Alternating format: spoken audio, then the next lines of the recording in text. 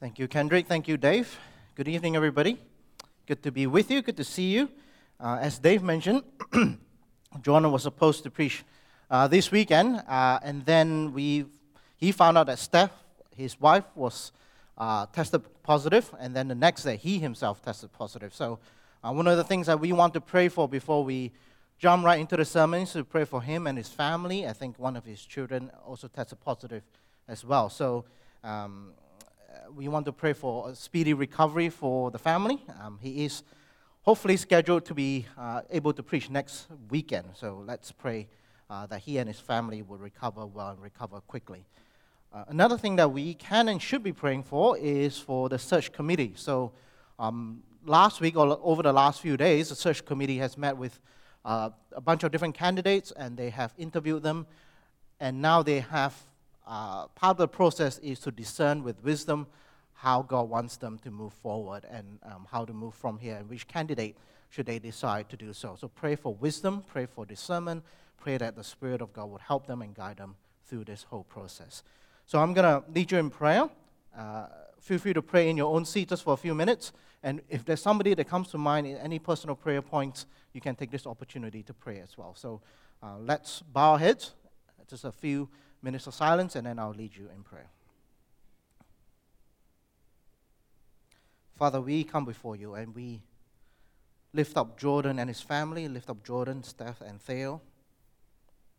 We pray, Father, as they go through COVID, we pray that they will recover well, that they would rest well in these few days.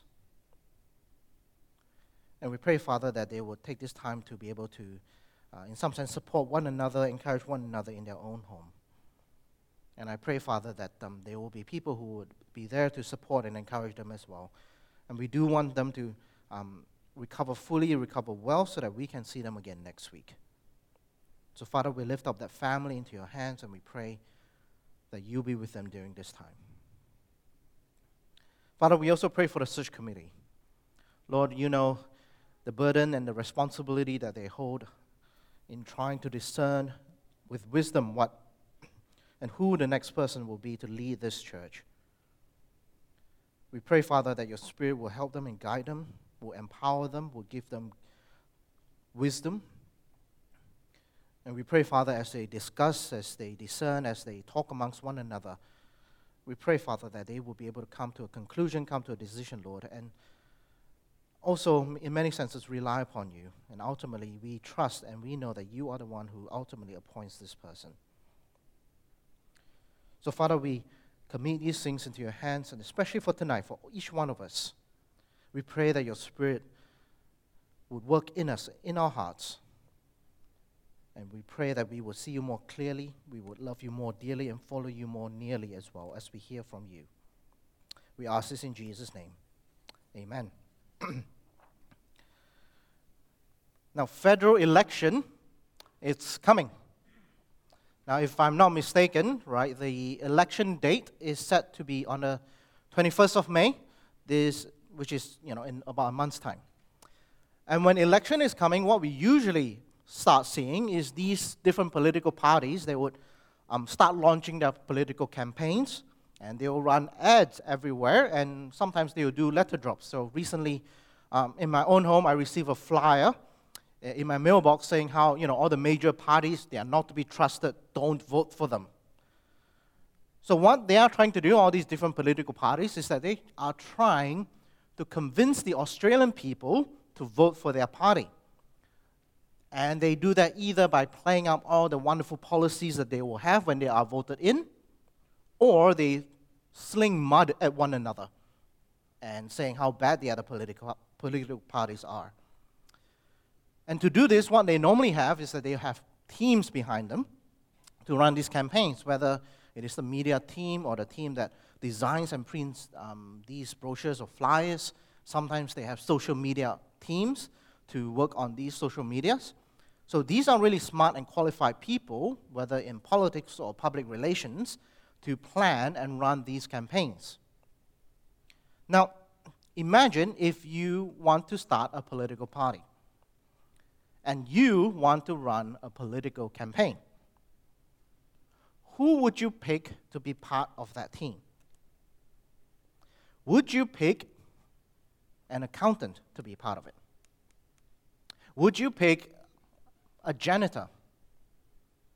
Or how about a teacher at a school?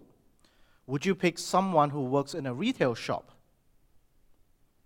Who would you pick to promote you and, in many senses, to represent you to the wider public? Now, you might be thinking, well, these are ordinary, everyday people, right? They are not qualified in public relations or policy, so to speak. How can they be running a political campaign? Would they know how to draft a new government policy? Would they know even where to begin? Well, if they don't know these things, how are they going to convince the Australian public to vote for our party? How can they represent me and the party if they don't have these expertise? Now, it's very natural to be thinking that, because these are ordinary people who might not have all this expertise in these particular areas. And when you run a political party and you have a political campaign, you want these people to represent you in the best light and to be able to tell them about all the different policies that you might want in your government. But that way of thinking is quite different, completely opposite of what Jesus did. So last week, what we had was David. He preached on the fact that Jesus is now our resurrected King of the universe, and now we owe all our allegiance to this King. But who has he chosen to represent him on earth? Who has he chosen to promote his kingship? Well, he's chosen ordinary, everyday people. And he has given us ordinary people a mandate, a commission, before he ascended into heaven. And at first glance, it is an impossible mandate, impossible command. Right? In the Bible reading, we had the Great Commission read to us. And Jesus tells his disciples, go and make disciples of all nations. All nations. Wait, Jesus, are you serious? All nations? It's not make disciples of this village, or make disciples of this city, or disciples of this country. No, it's disciples of all nations. We have been given a task by Jesus before he left, and at first glance, it is an absolutely daunting task to proclaim the life, death, and resurrection of Jesus to all the nations. And who has he chosen to start that? Ordinary, normal, everyday people. But of course, he didn't leave them to their own devices. What he did was that he gave the disciples all the necessary help to do that. And the passage that we will be looking at today is from Acts chapter 1. So last week we saw Acts chapter 2. This week we reverse and rewind a little bit. We look at Acts chapter 1 and what came before. So if you have your Bibles, turn with me to Acts chapter 1. Or just turn to the screen behind me. I will read that passage for us. So let me invite you to stand as I read from Acts chapter 1, verses 1 to 11.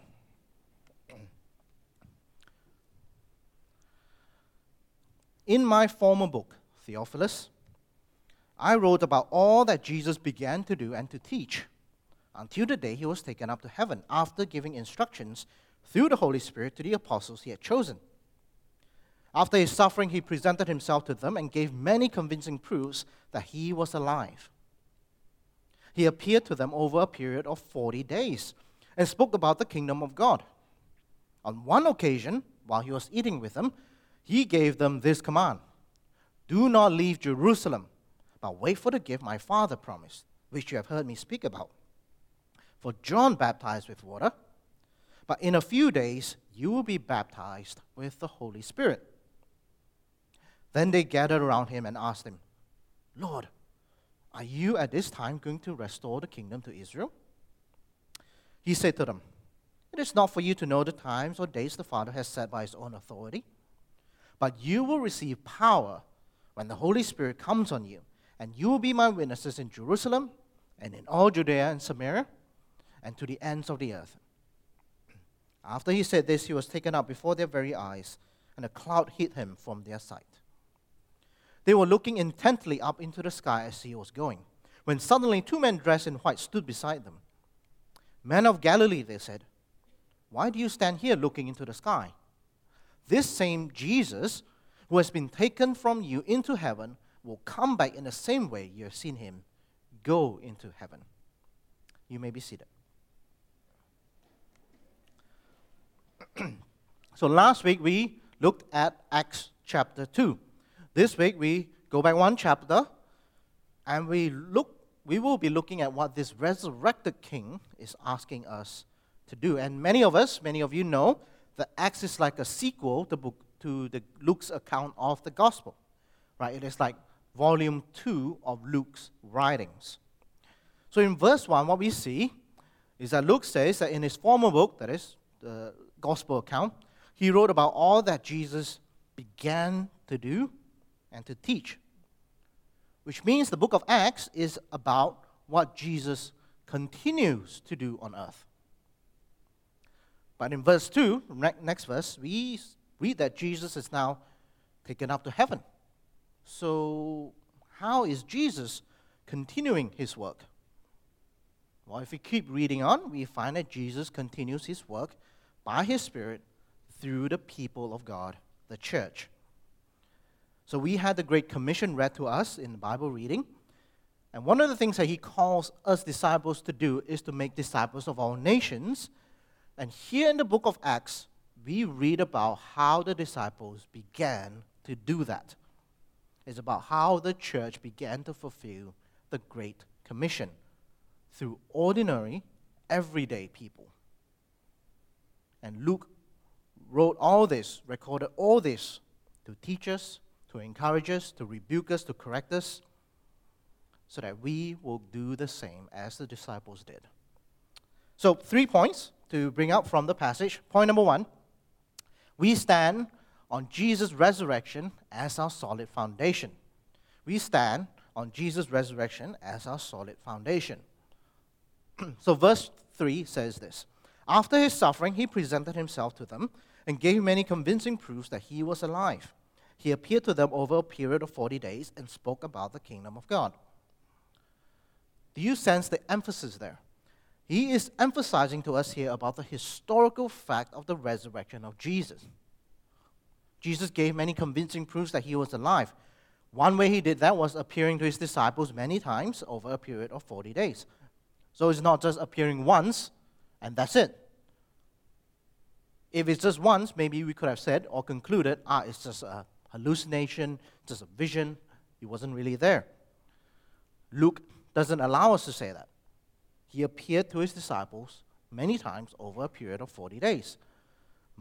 Sometimes it's to one person, sometimes it's the whole group over a period of 40 days. And another fact is that Jesus taught them. So he didn't just appear to them for 1 second and then he disappears. No. He stays there and he teaches them. In fact, in verse 4, he's even eating with his disciples. There is no doubt Jesus was raised from the dead. He was dead, but now he is alive. And this resurrection of Christ, this bodily resurrection of Christ, is at the heart of our Christian faith. And as Dave mentioned from last week, we cannot deny the resurrection of Christ and still expect to have our faith. Our faith will be in vain. See, a number of years ago, an Anglican archbishop from a place that I will leave nameless, he said this in a sermon he gave during Easter. He said, "Well, what I do believe is that to be a Christian, to be a member of the Christian church, it is not necessary to believe that the resurrection of Jesus was an extraordinary physical event which restored to life Jesus' original earthly body. The resurrection of Jesus need not be understood as a restored physical reality, but as a new spiritual reality." So what he's saying is that, you don't have to believe in the physical resurrection of Christ to be a Christian. All you have to do is believe that Jesus has risen spiritually in your heart. Well, Luke and Paul would disagree with him. And as we saw, Luke really emphasized the fact that Jesus was physically alive, appeared to his disciples many times. the resurrection of Christ is foundational to our faith. And if you take that away, everything else will crumble. So for example, 1 Corinthians 15, in our Bible reading, once again, Paul lays out a simple logical argument. Very simple. Because what the apostles have been doing is that they have been preaching about the resurrection of Christ. And again, if you remember what David said last week, that's the constant emphasis of the apostles in the book of Acts. That's what they are always talking about, the resurrection of Christ. Now, if Jesus wasn't physically raised from the dead, what were the apostles doing? Effectively, they are lying to the people that they're preaching to. Their preaching is in vain. And what they become is that then they are false witnesses to what God has done. If they are false witnesses to what God has done, why are we reading what they are writing in the New Testament? Why are we spending time to believe, to study, to read the New Testament of which they wrote? Well, they're liars. They're false witnesses. We're wasting our time if the resurrection of Christ did not happen. But it did happen. And that becomes the foundation of our faith. We take that away, everything crumbles. On the flip side, if that is true, everything makes sense. And if you're here, you're not a Christian, you're trying to find out if Christianity is true or not, look at the resurrection of Christ. If you're here, if you are a Christian, the resurrection of Christ is the linchpin. That's why Luke puts it at the beginning of his book, foundational. Foundational to the kingdom of God as well. Because, again, that's what Jesus did. He taught and spoke about the kingdom of God, as we just read. And his resurrection, as we learned from last week, is his coronation to be king over his people. By being raised from the dead, now Jesus is crowned as king over his people. He reigns in the hearts of the people. The very first sermon we hear from the book of Acts is exactly what this is all about. Again, we heard from last week, Acts chapter 2, verse 36. Therefore, let all Israel be assured of this.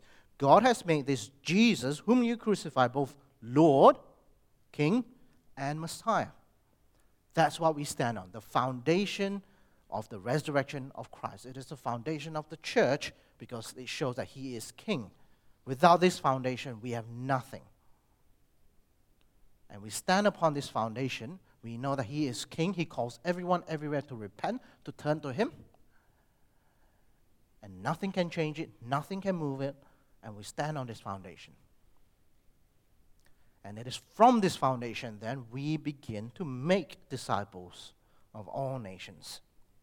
That brings us to our next point. Point number 2. We are empowered by the Spirit to be witnesses of Christ. We are empowered by the Spirit to be witnesses to Christ. Look at verses 7 and 8. He said to them, Jesus said to his disciples, "It is not for you to know the times or dates the Father has set by his own authority, but you will receive power when the Holy Spirit comes on you, and you will be my witnesses in Jerusalem, in all Judea and Samaria, and to the ends of the earth." So Jesus, just before that, asked his disciples to stay in Jerusalem because the gift of being baptized of the Spirit is going to come. Now, what does it mean to be baptized with the Spirit? Now, many Christians have answered this in many different ways, depending on which Christian circles you ask. I won't explore and discuss this in great detail because, it can be controversial. But what I want to do is look at what that means from this particular passage. And what does this passage tell us about what it means to be baptized by the Holy Spirit? One of the hints in verse 8 is, you will receive power when the Holy Spirit comes on you. So in other words, being baptized with the Spirit is that we will receive power. But what kind of power are we talking about? As always, in a good Bible study, we keep reading.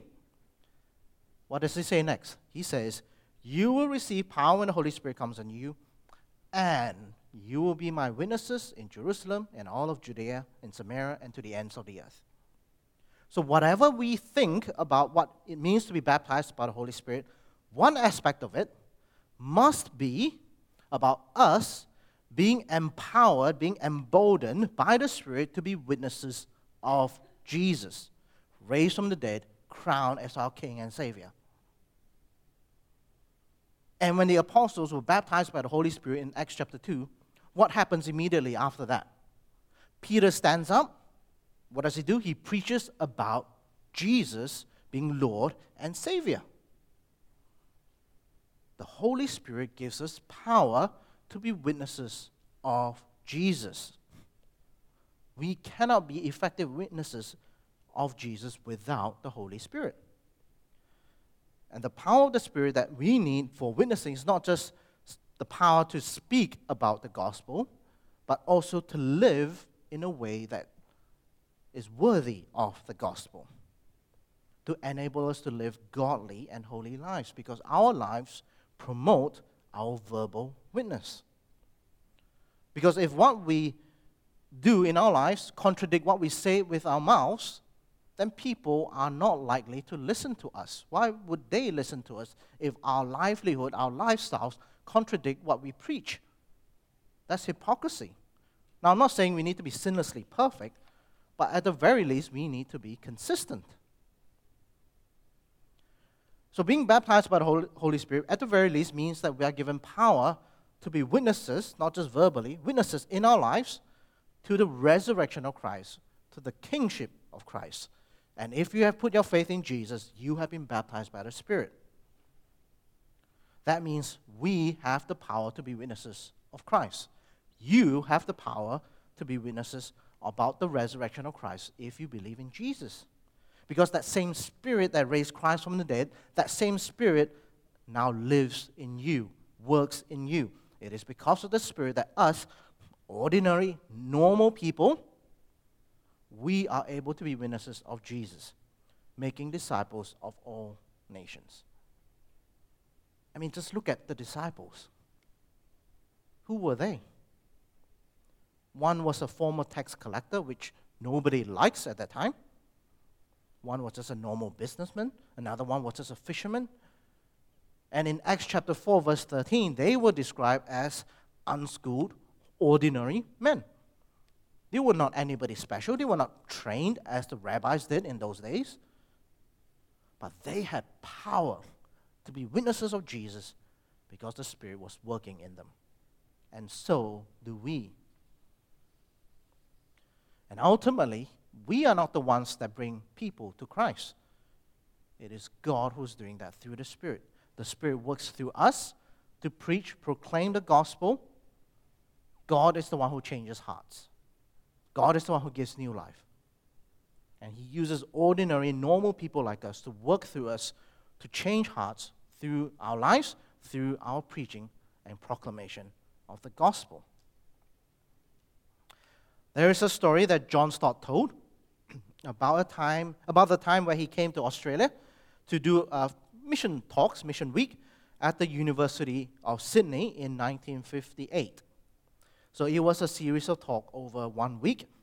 And during this week of speaking and preaching, he suffered from a throat infection and eventually he lost his voice. And it was the 8th and final week of the mission. And the students had actually booked a big university hall, and there was a large number of students coming. So what was John Stott supposed to do if he has lost his voice? Well, so the students and him, they discussed it. They decided that, he would try to preach. So a group of students gathered around him before the meeting. They read from 2 Corinthians chapter 12. They prayed for John Stott. And then after that, he got up to preach. Let me read from how he described the evening. This is what he says. I remember that I had to get within 1 inch of the microphone. I croaked the gospel. I was unable to use any inflections of voice, was unable to express personality. I was just a croak in a monotone. And all the time we were crying to God that His power will be demonstrated in human weakness. It will be tempting for me to exaggerate or to be dishonest. But I can honestly say that there was a far greater response that night than every other night. What encourages me more is the following. Since 1958, I've been back to Australia about 10 times. And on every occasion, somebody has come up to me and said, do you remember that night of preaching in a university hall when you lost your voice?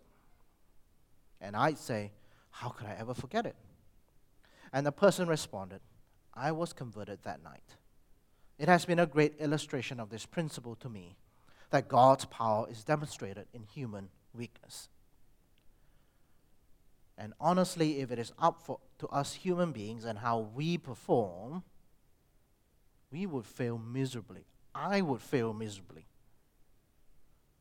But praise God that He chooses to use plain, ordinary, everyday people like us to proclaim and preach His gospel to bring people to Jesus. And if we continue reading on in the book of Acts, who was it that first brought the gospel to the people outside of Jerusalem? And was it Paul? Was it Peter? No, it wasn't. It was ordinary, everyday people in Acts chapter 8. Just read that passage. Normal church members, they were scattered because of persecution, but they went about preaching the gospel, preaching the word when they were in Judea and Samaria. God uses ordinary, everyday people like us, and we are empowered by the Spirit to be witnesses of Jesus' resurrection. Not of our own strength, not of our own efforts. We are not left alone. We have the Spirit helping us. So don't think that, you are merely an accountant, merely a single father or mother, or merely a former drug addict or a business person, a student or teacher, what have you, that, you have no skills to preach or promote the gospel. No. You are the child of the living God, saved by a resurrected King, empowered by the Spirit to be His witnesses. You're not merely those things. You're far greater than that. And some of you here, you are great at bringing people to church or to a course like Christianity Explored. Some of you are fantastic at building relationships with others and able to steer conversations to talking about spiritual matters. Some of you are fantastic at teaching God's truth to kids at church or outside of church. Some of you are fantastic at walk-out evangelism or going to door knocking. Some of you are great at showing compassion and care and love in the same way that points to Jesus' compassion and care and love. Some of you are fantastic at praying for the salvation of others. And I can go on listing all these great things. Each one of us, we have been empowered by the Spirit to be witnesses of the risen Christ. We're empowered by the Spirit to be witnesses of Jesus. So we do stand on the solid foundation of Christ's resurrection. And from there we understand that we have been empowered by the Spirit to be witnesses of Jesus.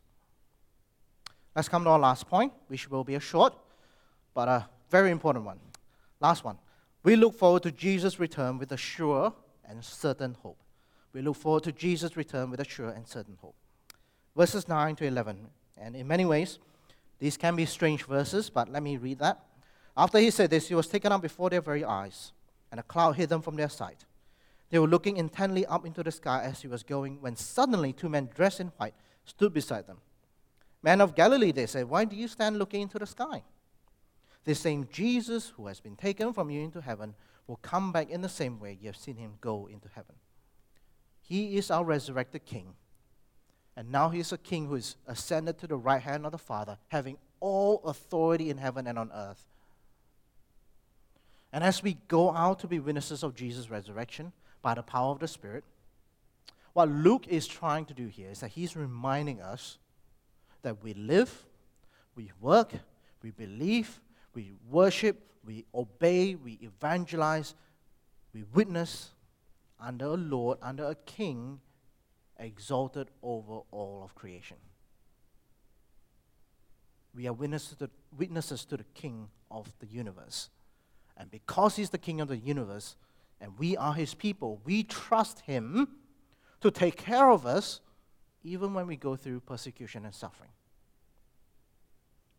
And because he's risen from the dead, ascended to heaven to be at God's right hand, we know he will come back again in the same way. But he will come back as the glorified King of the universe. And that gives us the impetus, the motivation to be faithful to the task he has given us. And because we know that our labor in the Lord is not in vain, no matter how it feels, no matter how it looks here on earth. And sometimes we labor and we work and we strive and we don't see the results of it. But God sees it. God knows it. He sees our hearts. He sees our work here on earth. And because of this, we can serve Jesus boldly and with great courage, knowing that it counts for eternity. So we don't give up, we don't give in. And through all that, we look forward to Jesus' return with a sure and certain hope. Let me finish by recounting two simple stories that one pastor told, pastor by the name Stephen. He tells of these two stories in an article that he wrote about evangelizing to the people that we love the most. Now, normally I have pictures for illustrations like this, but these are stories about ordinary people, so they don't have pictures of them because it is in the course of their everyday life. They don't take pictures in their everyday life. He starts an article by asking this question: what is more difficult than sharing the gospel for the first time with someone you love? Sharing the gospel for the 10th time with someone you love, even after they have rejected it or they have responded with indifference. So what do? Well, he asks us first not to give up. He asks us to trust God. And then he tells of these two simple stories. So the first is a story about his time when he was in his graduate studies and he was living with several other students, which is, again, very normal. Since they lived together, they saw each other very often, and they spent a lot of time in the kitchen. And because of that, they had a lot of conversations together, and with him as a Christian, it was very natural for him to say things like, well, I was reading the Bible, and I read something very interesting in the Bible this morning. Or he would say things like, I was challenged by the sermon at my church today. He's just doing what normal people would do, sharing with his housemate what's been happening in his life. And over the course of a few years, because of that relationship he has built, he was able to share the gospel from time to time with his housemates. But what he didn't realize was that one of his housemates, throughout this time, he was hurting, he was searching, seeking. And through his sharing, the gospel became attractive to him.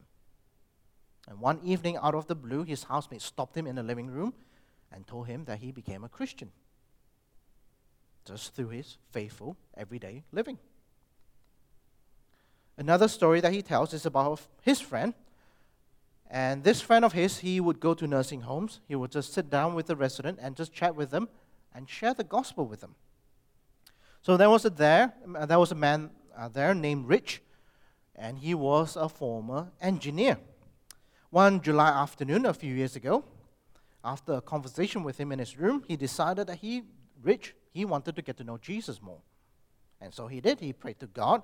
He acknowledged Jesus as his Lord and Savior. And Rich began a discipleship course with this friend of this pastor, reading through John's Gospel together. Rich was 98 years old when he said that. Through ordinary means, as someone witnesses about Jesus to him. We may not feel like we are gifted evangelists. We may not be great charismatic church leaders who are able to draw large crowds of people. For many of us, we are ordinary, normal, everyday people. And unlike political parties who would hire specialized, qualified people to run political campaigns, God doesn't do that. He takes ordinary people like us, like you and me. He empowers us by His Spirit to be witnesses of Jesus with His resurrection as our solid foundation. And God works through ordinary people like us to witness to Jesus by the power of His Spirit. And that is how the Great Commission will be fulfilled, and that's how the world was changed, through ordinary, everyday people. Let's pray. Father, we come before you. We praise you that Jesus Christ was risen from the dead, and now He reigns over the world, reigns over us as our resurrected King. And Lord, sometimes we look at the Great Commission given to us to make disciples of all nations, and it feels impossible, it feels hard, but yet we know and we have seen the fruits of the Spirit working in and through disciples of Jesus.